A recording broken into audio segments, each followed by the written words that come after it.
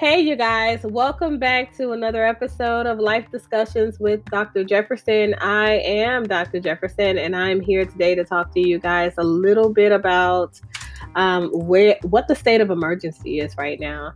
I know I've not really been on, and I've not really been recording as much as I typically do and sharing content. But let me tell you something.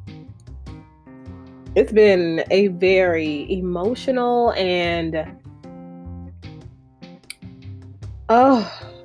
intellectual struggle for most people right now. And I feel like having been an advocate for and a source for people's empowerment, and even in my own struggle to just simply understand the plight of most people during this time, it's a very difficult thing. So today, I want to talk a little bit about where we are as a nation when it comes to properly trying to respond to the race issues right now here in America.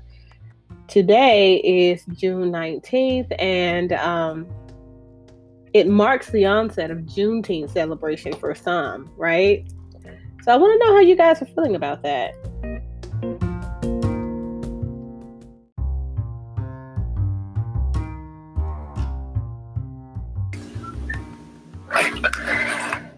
All right, so I guess the first thing that I want to cover is why all of a sudden people want to celebrate Juneteenth. I've heard a lot of different feedback. Some people are like, oh, it's because, nobody knew what Juneteenth was because they didn't teach it in school and we didn't have the proper education and that sort of thing. So a lot of Black people are just now celebrating Juneteenth, okay? And I want to say this. There was no deficit of information in American school systems. So maybe that's a part that you forgot to kind of pay attention to in school. However, it definitely is there. When we talked about the Emancipation Proclamation and talked about what actually freeing slaves looked like during the Lincoln era, and then even after that, you see a lot of talk around that because that's when it was really addressed during the Lincoln era. Excuse me. So here is the one thing that I want to elaborate on.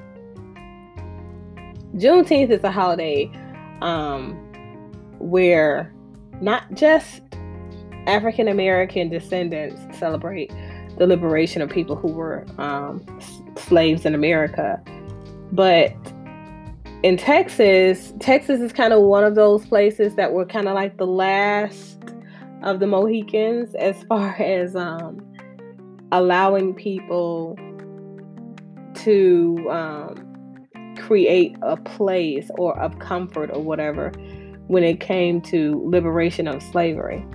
Because a lot of people from the southern states migrated that way, Texas was the first state to kind of really start celebrating Juneteenth. Now, 19th of June means a lot of things, but that whole weekend is really important to the Juneteenth celebration because what happens is people are celebrating the abolishment of creating a space where people are regarded as property or animals, right? So slavery in America has a very rich history. And when I talk about the differences in today, right, 2020, mindsets of people who are African American descendants, I think sometimes we get away from the idea that as people, we are evolved now. Okay, we're no longer in 1865. And even when people were celebrating Juneteenth back then, because of the, Emancipation Proclamation of 1865, a lot of people were still enslaved. So the individuals who are just now taking on an abundance of information and insight about what Juneteenth means, I want you to reflect and think, okay, that journey looks different from all people who have a say on what their ancestor story was. So textbooks, storybooks are sometimes what I say misinformation, simply because we don't have all the different perspectives. And so we only can live with the perspectives that are presented in a textbook if that's all that we have.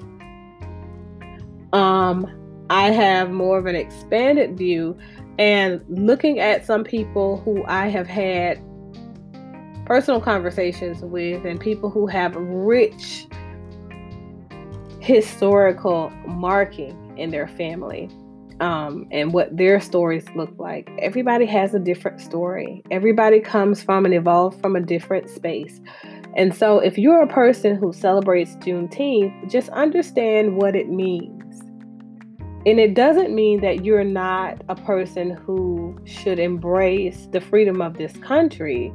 It just means that you're a person that has a deeper sentiment when it comes to celebrating freedoms of this country. Because the thing is, so many people attribute even the July 4th holiday celebration to Christopher Columbus discovered this and all of that. But it's not necessarily about the discovery of America, right? America didn't just cultivate people after its discovery. It's about documentation. So many things are taken out of context because we want to look at everything and we want to be very critical about everything. But if we really want to evolve as people, we have to understand that slavery is still something that definitely exists in the here and now, for one. And it didn't start with the colonial people stealing people from their native homeland. Those people were enslaved before even being brought here. We have to understand what your rich history entails and what your journey to freedom entailed, as you associate with the legacy of your ancestors. I think that there is a lot of division right now. I've seen so many people who are unfriending people on social media and unfollowing them, and there are just so many levels to this. Understand that emotional maturation is a definite necessity at this point. We need that. Not everyone will always agree with you. Today, there is a march here in Atlanta, one race.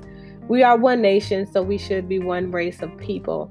And I think that in order for us to actually be the type of people who are a part of that movement collectively, our internal system has to first register that we are one race, the human race, and that's it. And we've got to stop living in this mindset of inferiority based off of what we've given life to. And when I talk about what we've given life to, I'm talking about the narrative of people who consider themselves white supremacists. Because what's happening slowly, if you guys are paying attention, is Black people are now taking a stand to where they feel like they're the superior race. In order for you to be equal, you don't have to state that you're a superior race over the other, because that doesn't equate to equality, right? It just says that you're flipping the script. And that's not fair either. So we have to be the type of people who are like, well, we are a people who want a functional system that recognizes equality amongst people. And as a result of that, the displays of that said equality looks like people are tried and sentenced according to what they did, and the facts surrounding the cases, and not necessarily assumptions, right? Or the fact that they're a Black person. So there's just so many levels to that. But I want to hear you guys' thought. I want to evoke a conversation around this. And if any of you are willing and ready to come on this station and talk about this openly, I am definitely ready to receive you. And as always, I invite you guys to continue to have a conversation with those around you about expanding their horizons, expanding their mindsets, and helping our nation heal by adopting new ways of thinking, believing, feeling, and moving. As always, I try to keep all of my reviews and my segments under 10 minutes, and I am here. I really try to push for under 30 minutes for the individuals and for the ones that I feature other people on, but I really feel like I'm under 10 minutes in this one. If not, I'm just a little bit over. Let me know what your thoughts and reflections are, and feel free to write in doclqj@familialbonds.org. The email is listed on my channel and on my Facebook page. You can find me anywhere by simply Googling DOCLQJ.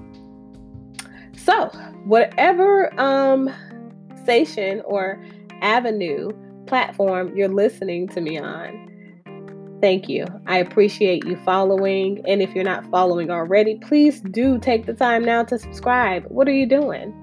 Later days, folks. Be well, live well, and grow well.